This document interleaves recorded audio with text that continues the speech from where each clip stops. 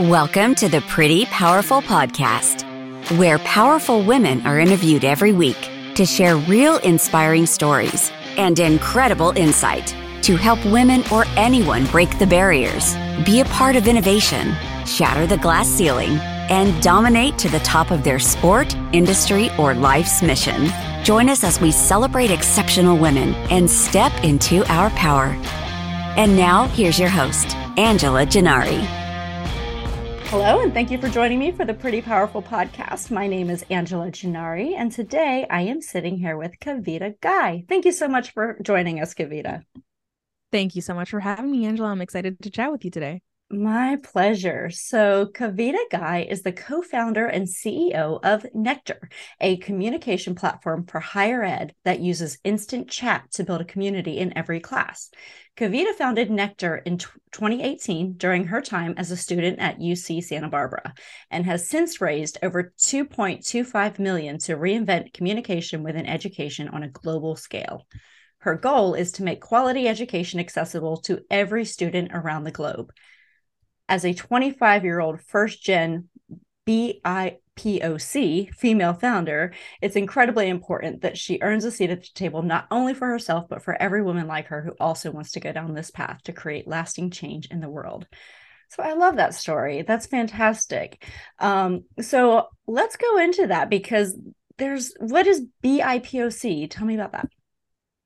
Yeah, BIPOC. It's Black, Indigenous, people of color. And so I think it's a huge part of my identity. You know, being a female founder, it comes with its own, oh God, I don't even have to tell you. You know how hard that is itself. Sure, of course. But then you add in all of, the marginalized identities of me being first generation and being a woman of color. And it sort of just stacks on top of each other. So I think a really important part of my journey and why I come on podcasts like this is to share that story so that other women who are from those marginalized communities know this is a game that was also built for us to play. Oh, absolutely is. Yes, absolutely. So, okay, I had never heard that antonym description. I don't even know how to, but I love it. That's really fantastic. So, so what led you down this path of being a founder? Because being a founder is not for everybody, right? Like I'm sure, as you know, there are trials and tribulations. But you're in the middle of college studying, that's a tremendous amount of workload that you've got on your plate. And then you thought, okay, how can I communicate with my classmates better? I love it. Yeah, basically. I think the idea for sort of changing education in this 400-year-old classroom model that we still use today, it changed. I think that idea started for me really early on when I was in elementary school. Okay. I am autistic and I also have ADHD. And so no classroom has ever really felt like a safe space for me. Absolutely. And ever since I was younger, I had this feeling of, God, there's got to be a better way to do this. Education is the precursor to every major innovation we've ever had in history. And I feel like it is the best tool that we have for upward mobility in this country. So if we can pour more time, energy, resources into innovating education at the same rate we do every other part of our lives, I think we would all see a huge return. And so that's really the foundation of this is we've got a 400-year-old classroom model. It's high time that we update it. And I think the best person to do it is somebody who's just come out of the system, who has been a victim of that system and can tell you, this is exactly why it sucked so much for me. This is how we make it accessible for every student that comes after me. Oh my God, that's tremendous. I love, love, love, love the courage and the tenacity in that because, you're coming out of it and you've already dealt with so much, when it comes to learning, right? Your learning and development is going to be different. And I think that's the problem with their education system now is that it's built with one model to focus on one type of student, right? And so you have, 30 students in a class, 20 to 30 students, I don't know. And so you have 20 to 30 students in a class and it might work maybe for half of them. And then the rest of the students either have to fall behind or they're ahead of the other students and they get bored and then they, and so it's weird. Like I'm so proud of you for doing this because what an amazing thing to undertake is our education system. Right. And so I'm glad that there's so many different iterations of education now. I'm glad that there's different types of schools and different types of learning and charter schools, and we're challenging the public school system, and we're challenging the model that's always been. So tell me about when you started your company. So what kind of challenges did you have in launching? Yeah. Oh God. Every single one that you could name. Yeah. Probably ran into every single one. Right. But my co-founder Jordan and I, we started Nectar when we were a sophomore and junior respectively in college at UC Santa Barbara. And when I first got to college, like I said, first generation student, and I'm an only child. And so my only idea of what college looked like was from the movies. And you learn pretty quickly, it's not like the movies. It's a lot tougher than that. And I went from a 2,000 person high school campus to a 27,000 person college campus. Yeah. And 3 days of orientation is not enough to tell you how to navigate that space, especially when you have this pressure of, here's the place where you're going to figure out what you want to do with the rest of your life. And you've got 4 years to do it. And congratulations, you're 18. Here you go. You're on your own. So it's tough for anybody coming into school. But when I got to college, I just had a really disappointing experience with it. UC Santa Barbara is beautiful. I mean, it's right on the beach. It's the best place that you could ask to go to school. But I couldn't understand why, if I was paying $40,000 for this education that's supposed to be one of the top 15 public universities in the nation, why was I sitting with 500 other people in my classes, learning stuff that I could have gone on Google or YouTube and figured out myself? I just really couldn't understand, if this is supposed to be the pinnacle of education, why isn't it? Why doesn't it feel like the best of the best? And if any country is going to do it, it's going to be the US. And so if this is what a top tier education looks like, now I understand why we have so many pervasive issues across society, because we are not setting up each generation the way that we need to be for them to succeed. And college is the place that we promised them that's going to happen. Absolutely. And I realized very quickly, that's just not how it is. So I went through my entire freshman year thinking, I want to drop out so badly. Like, this just is not cut out for me. I could be spending my time so much better elsewhere. Do I really need a degree? Is this really something that I need as a means to an end? Asking all those questions that I think a lot of freshmen have. Right. And I had this feeling of, my parents immigrated to this country for me to get this education. I've got to stick it out for them. And while that kept me in school, I wasn't happy about it. And I didn't feel like I was really gaining any value from it, to be honest. And the only thing that really made college worthwhile for me, that made me want to stick around, was a business fraternity that I joined. And I realized, once I had found my people, my community, that while you might come to college for the education, you stay for the people. That's really what you identify with. When you leave school and you feel really proud to say, that's my alma mater, you say that because of the people that are still with you, the network that you've built, the connections that you've made. That's really the salient part of college. And that, finding my community, all of a sudden made $40,000 worth it. And that was a really pivotal moment in my life of realizing, I get it now. I get what the point of college is. But there's gotta be a better way to find your community easily, get that value at scale, and really just have a better time building that connection and that network, which is what you need to thrive in any industry. You've got to have the connections. So I, went through college with that mindset of, okay, the community, this is the important part. This is why I'm here. But I had one really, really incredible teacher that just totally changed my idea of what the classroom part of education could look like. I think that's a familiar story for a lot of students, right? You have one really incredible teacher that changes your life. And for me, that experience was so pivotal that I started a company and I started a movement off of it. And essentially, this class I took one summer. It was the summer before my junior year. And oh God, classes over summer at Santa Barbara, You can smell the beach from the class. You can hear the waves. The last place that you want to be is sitting in a classroom. And so all of us had this idea of, all right, we're just going to go pick up the syllabus on day one, and then we'll go to the beach afterward. Like, we just won't go to any lectures in between. We'll just show up to the final and take the test. We'll be fine. And it was a theories of communication class. So the second you hear theories in the title, you're like, yep, I'm out of it. I'm not doing that.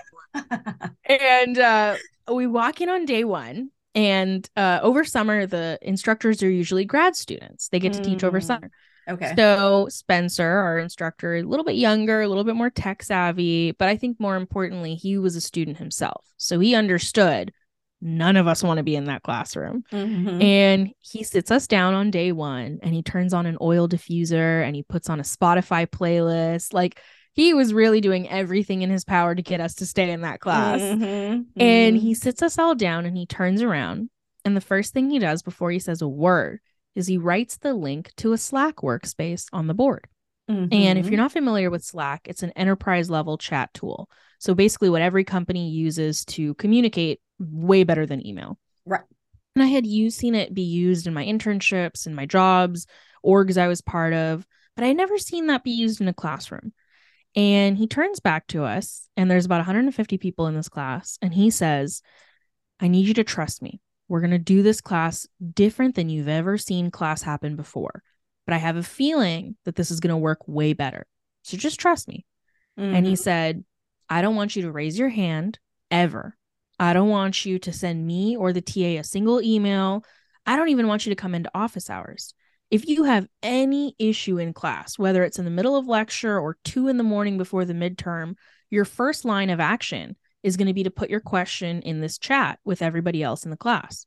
Because, he said, I guarantee that one of the 149 people around you is going to have a better and faster answer for you than me or the TA will. He said, if you can explain something to somebody around you, if you can answer one of their questions, I'll give you extra credit for that, because that lets me know that you understand the topic that I just taught you so well that you can then go relay it to one of your peers.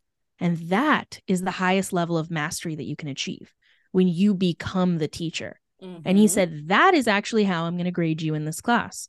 I'm going to observe the conversation. I'm going to see how you're able to help the people around you. And if you can talk about the material, I know you've learned it. I'm not going to make you regurgitate it to me in a multiple choice exam that you're just going to memorize. So immediately he got it. He understood. You guys are tech savvy. You've got your phones out in the middle of class anyways. You're not going to raise your hand. Who raises their hand anymore? Right. But I know you have questions, and I know you need answers to them. So he metaphorically turned the chairs inward. He said, you're not just going to have one teacher. You're going to have 149 teachers. Yeah. And that way you get the answer that you need. You get the help you need faster than you ever have before. And hopefully that means that you're learning at a higher level than you have before as well.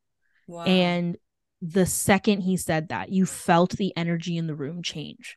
All of a sudden, all of us were like, I might actually stay in this class. This sounds pretty exciting. That's awesome. And it was that promise of the same feeling that you get in elementary school when you had your desk mates and it was like 5 or 6 of you and you were facing each other and you knew you'd come to class every day and sit down and get to talk to your classmates.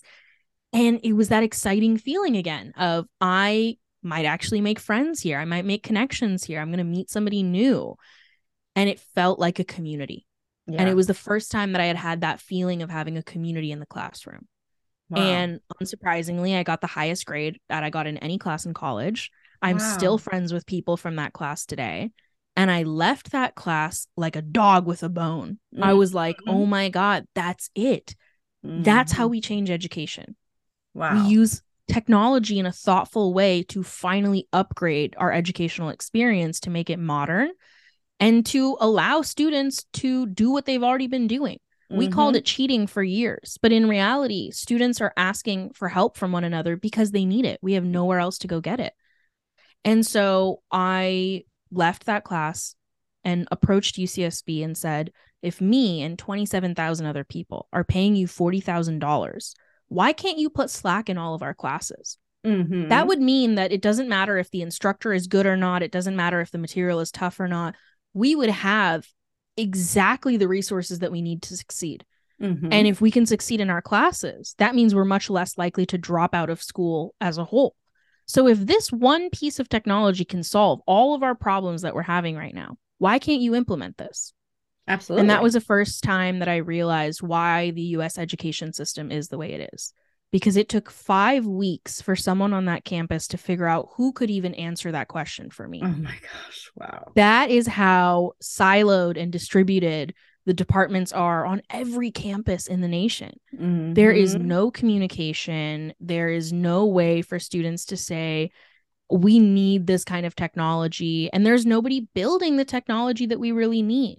Because if you look at all of the tools in the education space, they look and feel like they've been built by people who haven't been in the classroom for at least the last 10 years. Absolutely. And it's because they are being built by people who haven't been in the classroom for 10 years. Wow. The only way that we're going to get students to actually use technology on their own volition and authentically engage with it is if it's being built from their perspective, from somebody who's just been in the classroom and knows this is what I would use. So I know that these students are going to use it too. Right. It's got to look like the apps that we're already using today. Absolutely. Otherwise, we're not going to jump into it. Right. So that was really where the idea of Nectar started. It was never, I want to go start a company, or this is a problem that I really want to solve myself. It just sort of landed in my lap.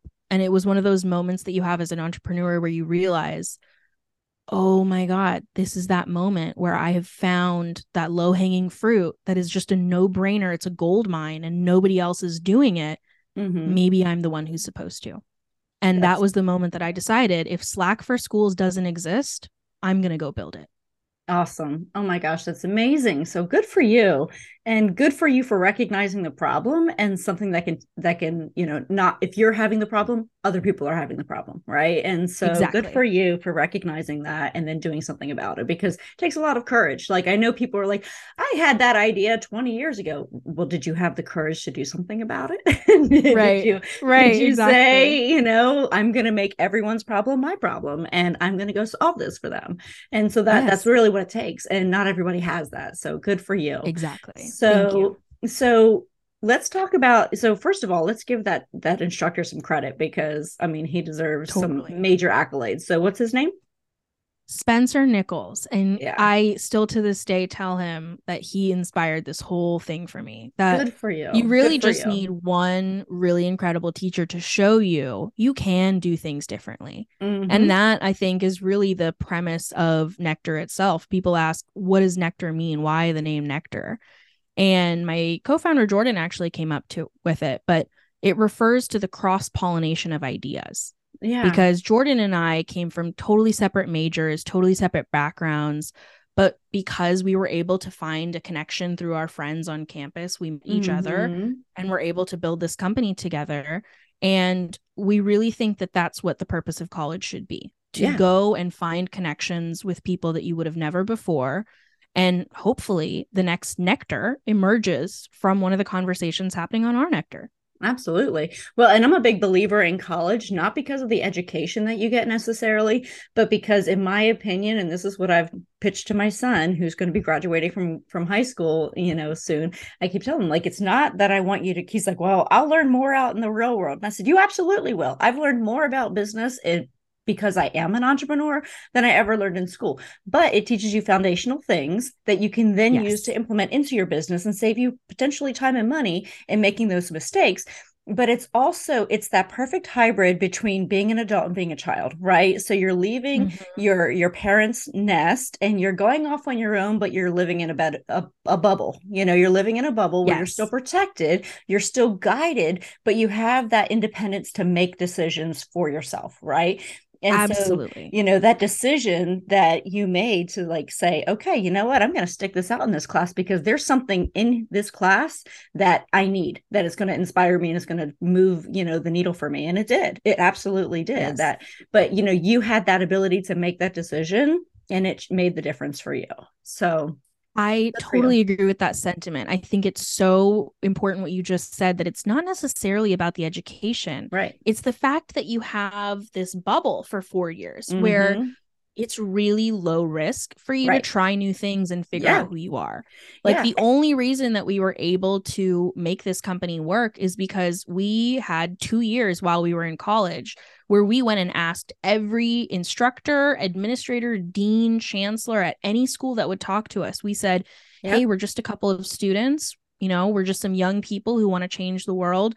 Can you give us some of your time? Can you tell us how, if you were to adopt technology like this for your school, what would you want it to look like? Yeah. And we had a goal of talk to 10 new people every single week. We just, as long as we hit 10 new people every week, we knew we'd eventually get enough information, enough R&D to really know what to build. And 2 years later, after talking to thousands of people, we finally knew. And the only way that we could have gotten all of those meetings and even, you know, had the time and resources given to us by our university is by being a student and saying, pulling that student card and saying, I'm doing this because I want to learn. Can you help me learn? And the whole world opens up for you as long as you go approach it with that aspect of, I am a student. And it honestly, I think that goes even past being in school. I think as long as you're approaching people and saying, I just want to learn from you. I have found time and time again, people will always give you a meeting. They will always give you the time of day.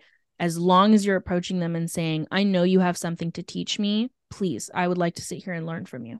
Absolutely. So now you start Nectar, right? And so now you have this actual, how do you develop the prototype for this? What does that look like? Do you have a technology background? I actually don't, and neither did my co-founder. This was very much like, let's just figure out how to do this somehow. Yeah. So basically, when we had the idea, we initially thought, not even building a company, but let's just go figure out why they can't put Slack in schools, right? Like that tool worked in my one class. Why would we not put it in all of them? And this wonderful woman, Mindy Collins, she was one of the instructional designers at UCSB. She sat us down and kindly walked us through the logistical hell of putting an enterprise level tool in 1,500 classes every quarter. She said, look, it would work in one class because you had a really tech savvy instructor who knew how to set it up.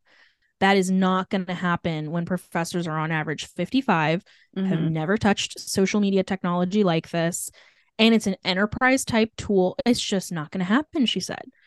And we left that meeting not hearing no, but instead hearing a roadmap of exactly how we would build the solution that didn't exist. We knew, okay, instant chat works. Students are using this on Discord. They're using it on Twitter and Instagram and iMessage. They love this kind of technology. It's familiar to them. So what if we use that same technology, but built it to actually fit into a campus of 27,000 people?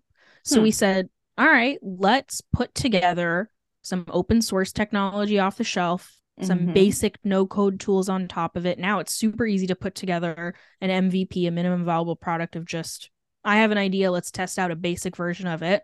And that's what we did. We didn't spend any money because we didn't have any. And I think that's the good part about being students is you get scrappy about it. And we said, all right, let's prove UCSB wrong. Let's see if we can get all 27,000 people at our campus using this in their classes, then we can prove that there is a better way to communicate on campus. There's a better way to learn and that it's actually a viable option. And it took us 2 years to do it. But by 2020, we got all 27,000 students at UCSB using Nectar in almost every single one of their classes, with the instructors being the champion. Wow. And we got UCSB to pay us a license for it. So we got our tuition back, which was great. That's fantastic. It was awesome. And that was the moment that we knew, okay, we've proven this out. We can now go do this at every single one of the other 5,000 colleges and universities in the US and beyond. But back to the technology piece of it, it was really scrappy. Like I said, it was the initial version of it was just us pulling together as much code as we could off of the internet that already existed to basically make a wireframe version of what Nectar looks like today. So I think for any entrepreneurs out there, the best piece of advice that I have when it comes to how do I actually make the first version of the product, it's going to look duct taped together. And you've got to put it out into the world while it's still embarrassing, because all you need is for people to tell you, yes, I would use something like this, or no, I wouldn't. And if you get enough yeses, go raise some money, build out the full version of it, but don't spend any money on it until you know the basic premise flies. Yeah. I love it. So that's just some incredibly sage advice, because so many people do the fundraising first. Hey, I have an idea, and I go out and raise a bunch of money. And then what they do is they come up with these ridiculous versions that don't work, that they've now spent tens of millions of dollars on. That's garbage, and so they're not really doing their market testing first, right? And so Exactly. I love entrepreneurs who bootstrap and start with nothing until they actually get something. Like, those are my favorite entrepreneurs, right? Because those are the ones that I see out there really being gritty. When I see somebody, who's, 20, who's in college and just raised $25 million for a business that doesn't exist, has never made a profit, and doesn't have any users, I'm always like, who invested in that? Like, why? Who just said, I have a pile of cash and I'd really love to either throw it in the toilet or burn it. Oh, wait, here's somebody I can give it to. And it's like, who does that? Right? Oh, that's hilarious. I don't know. But, no, exactly. And I think that's how I feel about it. Totally. And I think it speaks exactly to your point about, school, being in school and being in college. It is sort of this bubble that shields you from the world. Also, in the sense that you're already used to having no money. So starting a company at that time and bootstrapping it doesn't hurt as much as it will when you're 30 something and you actually have mouths to feed and a mortgage to pay. The reason that we were able to bootstrap for a couple years was because we were used to being broke. Yeah, it didn't matter to us that we weren't making a salary. And it makes you a better entrepreneur. It makes you a better entrepreneur. You have to think through decisions, right? You have to think it through. You have to get creative. You have to say, okay, how can I get this for free or almost free, or create it myself? Or how do I learn enough to not be taken advantage of when I do try to get somebody else to kind of, so you have to, it forces you to become better at what you do. Exactly. You sort of have to find the shortcut way out of everything. And I think it makes your discernment really, really incredible. Like that is the precision of knowing this is the cheapest route for me to get what I need. I think it's exactly why, even when we went to raise $2.5 million, we have stretched it out for so long because we know it's not about, getting to that point where you get investor money and then great, we get to just blow it on everything and buy offices and hire a bunch of people. Right. No, we still go as slowly as we were before. We just now know we have the money to execute on the things that we're really, really sure about. But we still use that scrappy duct tape version for most things that we do. Yeah. We'll spin up a really basic version of it, test it out with a few users, make sure that it really works before we spend any serious money building absolutely anything in this company. Yeah. And I think it's a practice that we'll have now until we're, 1,000 people. We'll keep doing the same thing because that is what works. Yeah. And you build a better company because of it. You're a better entrepreneur because of it. And you build a better company before, it's going to be more sustainable down the road because you're thinking through those decisions. So I love that you've raised money now. So what was that process like, especially as a female founder? Walk me through that. Yeah, it's tough. When you see the statistic of only 2% of VC funding each year goes to female founders, and even a fraction of that goes to women of color founders. Oh man, that was a tough thing to approach. I really thought that it was going to be the most teeth-pulling, painful process that I've been through. And it wasn't as bad as I thought, surprisingly. And I think that there's some tips that I have for founders. I just got off of a call with a founder who reached out to me and said, I'm a woman going through this and it sucks. How did you navigate this space? And the reason I say that it's not as hard as it looks is I don't want other female founders to be scared of the process. Yeah. I'm not saying it's going to be a walk in the park, right? But it looks like from the outside that this was a game that was not built for us to play. And that's not true. It's a facade that I truly think has been created around this space to gatekeep. I think it's meant for people who don't come from entrepreneurial backgrounds or don't come from a ton of money to get scared of, because anybody would. If you haven't seen that kind of money, you would think, especially me as a 24-year-old, to have the confidence to say, yes, you can hand me $2 million and I promise you I'll do something good with it. I've never seen that kind of money in my life. Right. So that was, I think, the first step of raising money is to reconcile with yourself that you are deserving of that capital, that you will do something good with it. You won't squander it. You are the person to get it, because it can be very easy to cut your own legs off with imposter syndrome before you even take any steps. Oh, 100%. So I think the very first step of that process was convincing myself this is the solution that's going to change education. And I am the best person to go do that. There is nobody else in the world who can do this but me. That's why I have to go raise this money and do it. And once I had really, really believed that, I had the conviction of that thought within myself, that was when I was able to craft the best story possible to go convince others to join this movement with me. And that is how I sold the entire round. It was really a storytelling process of exactly the story that I just told you, and convincing them this is why I am the best person to pull this off. My investors have told me time and time again, we had traction, we had contracts, we had great stuff to show for in the business by the time we went to go raise. But the reason that they put money into this company was me.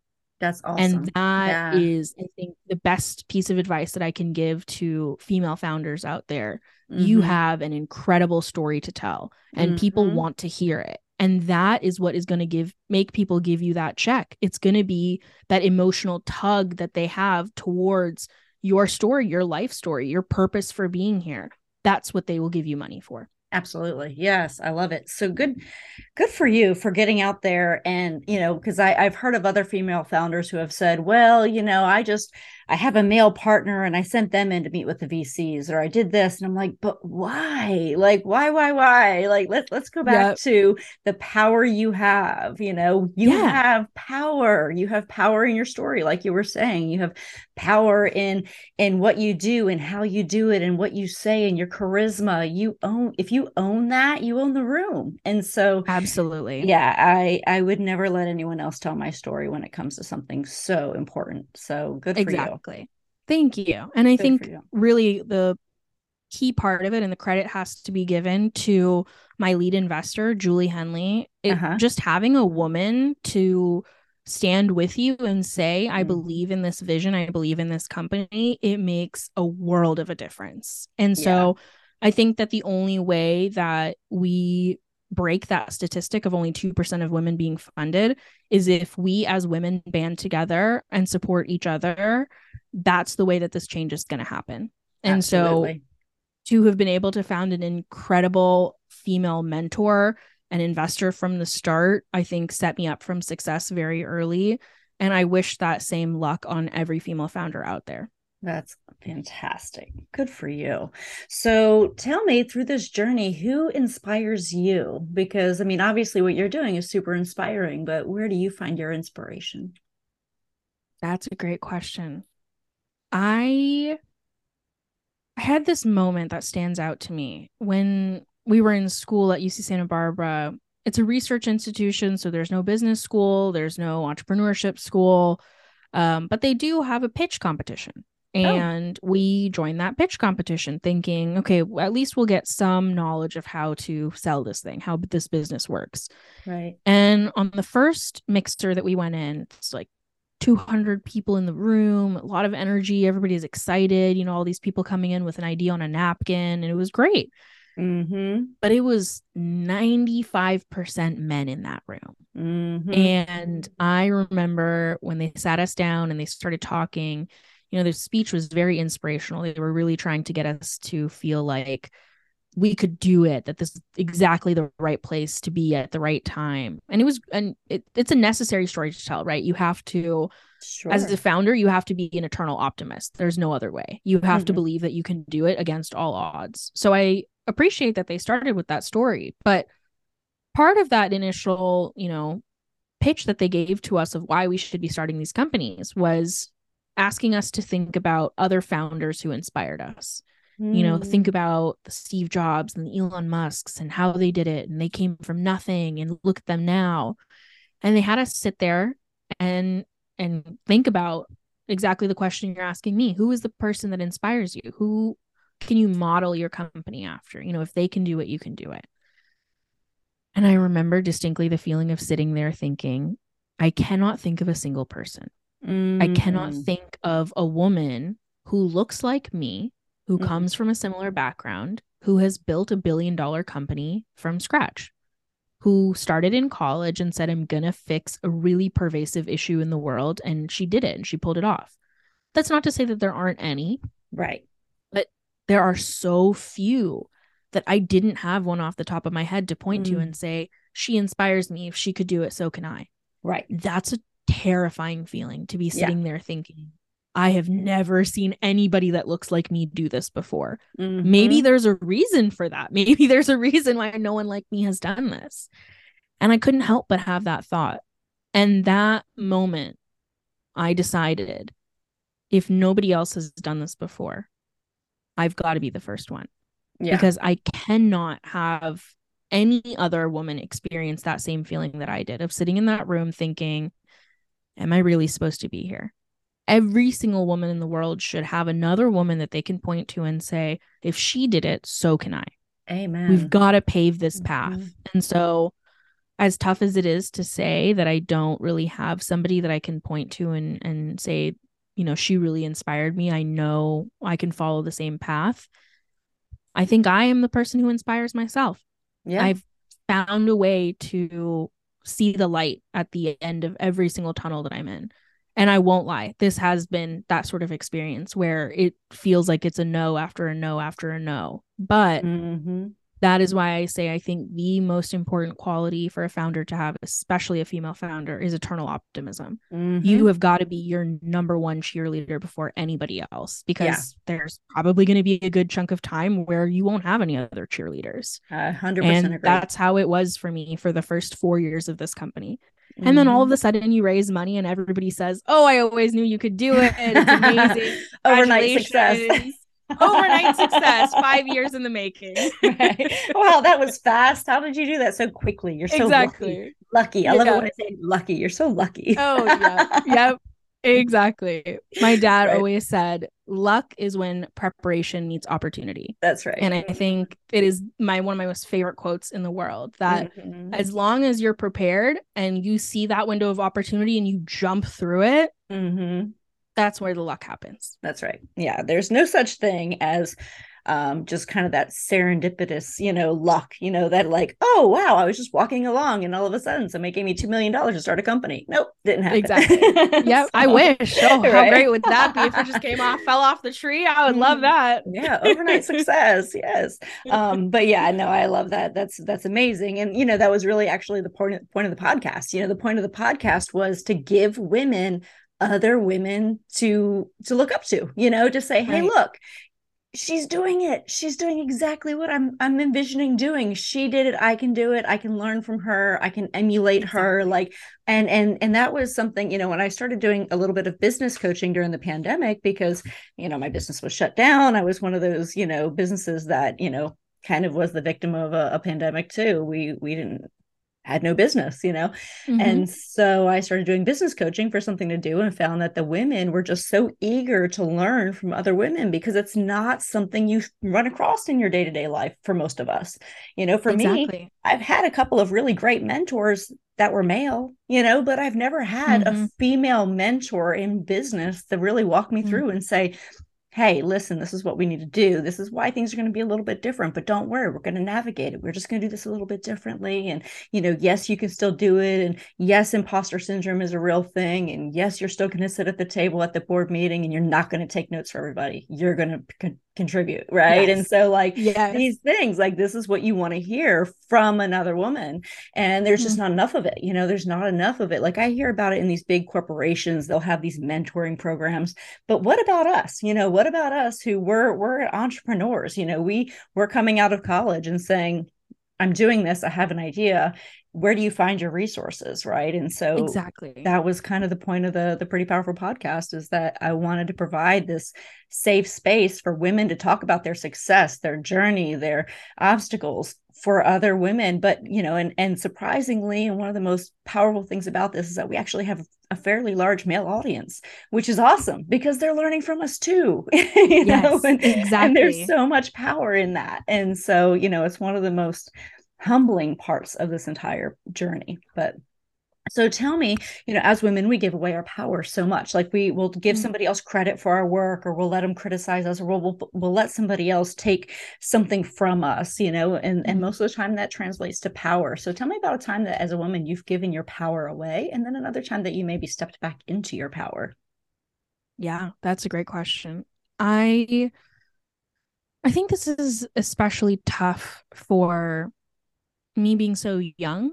I think the imposter syndrome at the beginning really came from what I think is a very valid criticism of myself, that I don't know what I don't know, right? Yeah. I'm young. I haven't done this before. I'll be the first to admit that if I haven't done this, I'm going to need some guidance on, how the business works.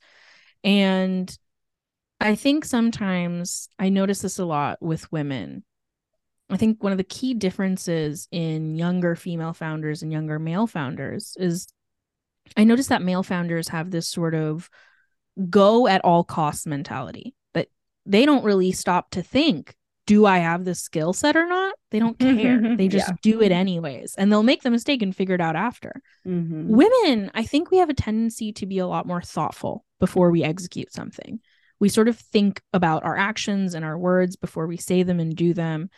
And so inevitably, we also have a moment of, well, I don't have the experience for this. And I think that it can be a paralyzing moment. Yeah. There is one of my favorite things to remind my team about is to not fall into analysis paralysis. I say that where all you get the into time. Right? You get into a thought loop and you think a little bit too deeply about something. And you can absolutely sit and look at something from a million different angles. It doesn't necessarily mean that you're going to be better off executing it after you've seen all of those angles. Right. So sometimes we trick ourselves into thinking, oh, I'll just keep thinking about it before I do it. So I think one of the first things that I think of how I've given my power away, and it was a very, very valuable lesson to learn, was when I first started hiring people in this company, I kept thinking, I've got to hire people who've got so much more experience than I do. And it tended to be men. And it was this thought of, well, they've done this before. They must know how to do it better than I do.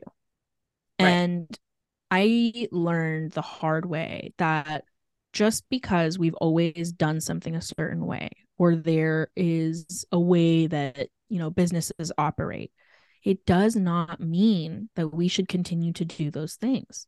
Right. I mean, take education itself. Just because we've done it for 400 years in the same way does not mean that we should continue doing it in that way. So I think the same exact logic applies to business. And there were many incidents in the beginning of building this company after we raised money where I let the men in the room either repeat my same idea back to me in slightly different words and pretend that it was theirs. And I sat there and took it. Or I let them tell me, no, I know that this is how you want to do it, but that's just not how we do it in the business. Like, this is the way that I've done it for 20 years. So we're going to do it this way. And I said, I rolled over and I said, you know what? You're right. You're the expert. I hired you because you have that information. Sure. Let's do it in that way. And I, like I said, had to learn the hard way that in a lot of those incidents, my initial idea, that idealistic view of how a business should be run, it actually would have worked better than the way that we've always done it. Right. And I say this as a piece of warning for young women out there who are building a business. Yes, there are going to be things that you don't know. And of course, there's going to be people out there who can teach it to you. And you should let people teach you things. But take every piece of knowledge that you get with a grain of salt. Right. Even if it's the best thing that you've heard in the world, it doesn't necessarily mean that you should do it in that same way. We should constantly be questioning our beliefs, no matter who they've come from, whether they've come from within or from the people around us. We should always be questioning, is this still the right way to do it? Could there be a better way to do this? Because that is what innovation is. It is finding a better and better and better way to do something. And the day that we stop saying, is there a better way? That's when you get stuck. Right. I think that the quote that the day you stop learning is the day you die couldn't be more true. And I think that that is really what I will apply to the lesson on taking my power back. There can always be a new way to do something. And as a young person, you can create that new way to do it. It doesn't have to be wrong just because you're young or Absolutely. a woman. Yep. Well, and I think trusting, one thing that we are gifted with is intuition, right? And intuition is one of those things where in our gut, we were like, that's just not the right way to go about it. But we doubt it all the time. We're like, it must be wrong, and inevitably it really never is, like that's the one thing that I think as women, we don't trust enough is our intuition. Like, that guy's a little bit creepy, or, hey, that's not the best idea. Exactly. And sometimes it's hard to explain, right? You can't sit in a board meeting and say, well, my intuition is telling me, and so I'm going to do that. Right. So I think you're so right about that. And my intuition is a huge part of how I run my business. But I've just found a really good way to explain it to people so that I don't have to say it's a gut instinct. Yeah. Well, good for you. Good for you. Thank you. What advice would you give to your 18-year-old self if you can dial it back to, just starting in college, just getting your feet wet in that new experience in life? What would you tell yourself? Yeah, I think about this a lot. And I think the most critical piece of advice that I would give to my 18-year-old self is at the end of every day, look at the absolute value of how much you've moved. And what I mean by that is we can focus a little bit too much on milestones. Did I achieve this big goal? Did I do something that is noteworthy that other people can congratulate me for? And if you live your life by milestones, there's a lot of room in between to be disappointed in yourself and be mean to yourself about how little progress you've made. Yeah. Best measure of progress is, have you just done something that day? Have you moved, whether it is an inch or a mile, it doesn't matter, but have you moved even a step forward that day? And if you have, congratulations, good job. You did what you were supposed to that day. To my 18-year-old self, I would tell her, for the love of God, please stop being so hard on yourself. Yeah. You are not going to have all of the answers. You're never going to have. It doesn't matter if you're 99, you're not going to have all the answers. And that's actually the fun part of life. Yeah. It's to know that there's always something left to learn around the corner. Yeah. And I think once you choose to see the silver lining perspective of everything, because there always is one, that's the only way that you're going to fix that inner critic in your voice that can sometimes sound a lot meaner than you would want it to. Yeah. It's by acknowledging that even just one step a day forward is all that you need. You're absolutely right. Absolutely. Well, good.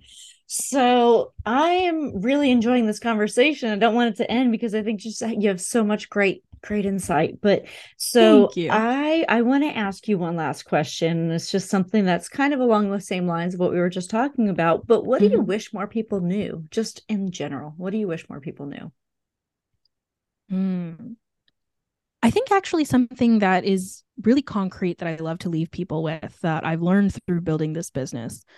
When we first started using Nectar in classes, right, we gave students this opportunity to ask and answer each other's questions. We saw something really interesting happen, and it was that it actually seemed like students were grasping the topics at a deeper level.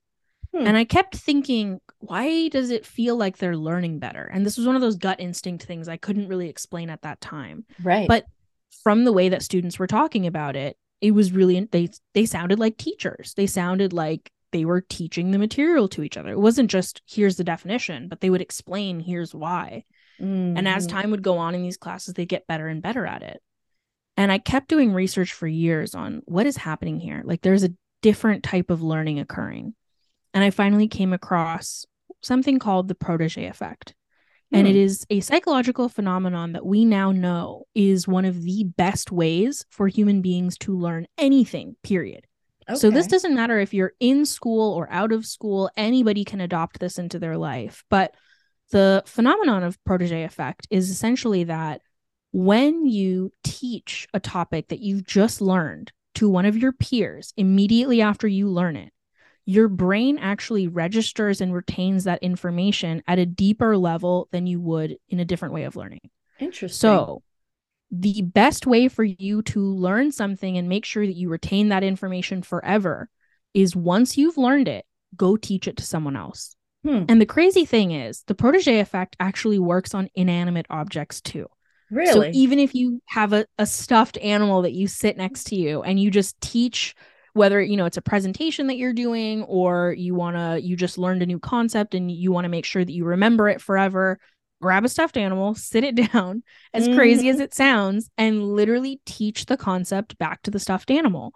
And I promise you, your brain will retain that information at such a deep level, you will never forget it. It's incredible. Wow, that's so powerful. I love it. And you can talk to your plants because plants love to be spoken to. Exactly. That's a great idea. Thank you. Yeah. I'm such a plant mom, so I will actually totally start doing that because you're so right. Plants would love that. Love it. Such they a love kick out being of it. Talked to. Yeah. Oh, but, that's awesome. Yeah. And peer-to-peer learning, I'm hearing more and more about the value of peer-to-peer learning. And so I love the concept of Nectar because what it does is it really does, like you were saying, it turns the chairs towards each other, right? And you're doing peer-to-peer learning, and there's nothing more powerful than learning from your peers, which is why I think TikTok is so important, right? Because you have people teaching other people really powerful things, and it's not just about the silly dances and the goofy memes and all that stuff. It's really like the ones that I find to be the most intriguing are the ones who are out there as influencers teaching positive lessons to people at their own age level. And that's where people are learning the most, right? If they see somebody who looks like you, who acts like you, who has the same interests as you, learning from you is where the power is. And so that peer-to-peer learning is it's just such a great tool. So, I mean, I applaud you for what you're doing. I mean, good for you for jumping into the tech space, for conquering your fears, for getting out there, for being a female founder. And on top of that, a female founder of color. I mean, you've just got the whole world in front of you. And I just can't wait to see what else you do. So I think you've got so much incredible potential right ahead of you. So. Oh, I appreciate that so much. That means a lot to hear that from you. So thank you. Absolutely. So thank you, Kavitta Ghai. You've been just the most amazing guest, and I wish you incredible success with Nectar and with everything that you're going to do in your life, because I know there's just much more to come. Thank you so much, Angela. It was wonderful talking to you today, and I hope to be back soon once we've made some more stuff happen. Absolutely. There's going to be more. Tell you all about it. Oh, yeah. There's going to be long road ahead of us. Well, best of luck to you. And everybody, you can find Kavitta on our prettypowerfulpodcast.com website. You can check out her company Nectar. And so thank you so much again for everything that you're doing and for really challenging the status quo in the education system that we've got. So good for you. Of course. Pleasure to do it. Absolutely. Well, everybody have an amazing, amazing day, and I wish everyone all the best today. Thank you for joining our guests on the Pretty Powerful Podcast. And we hope you've gained new insight and learned from exceptional women. Remember to subscribe or check out this and all episodes on prettypowerfulpodcast.com. Visit us next time, and until then, step into your own power.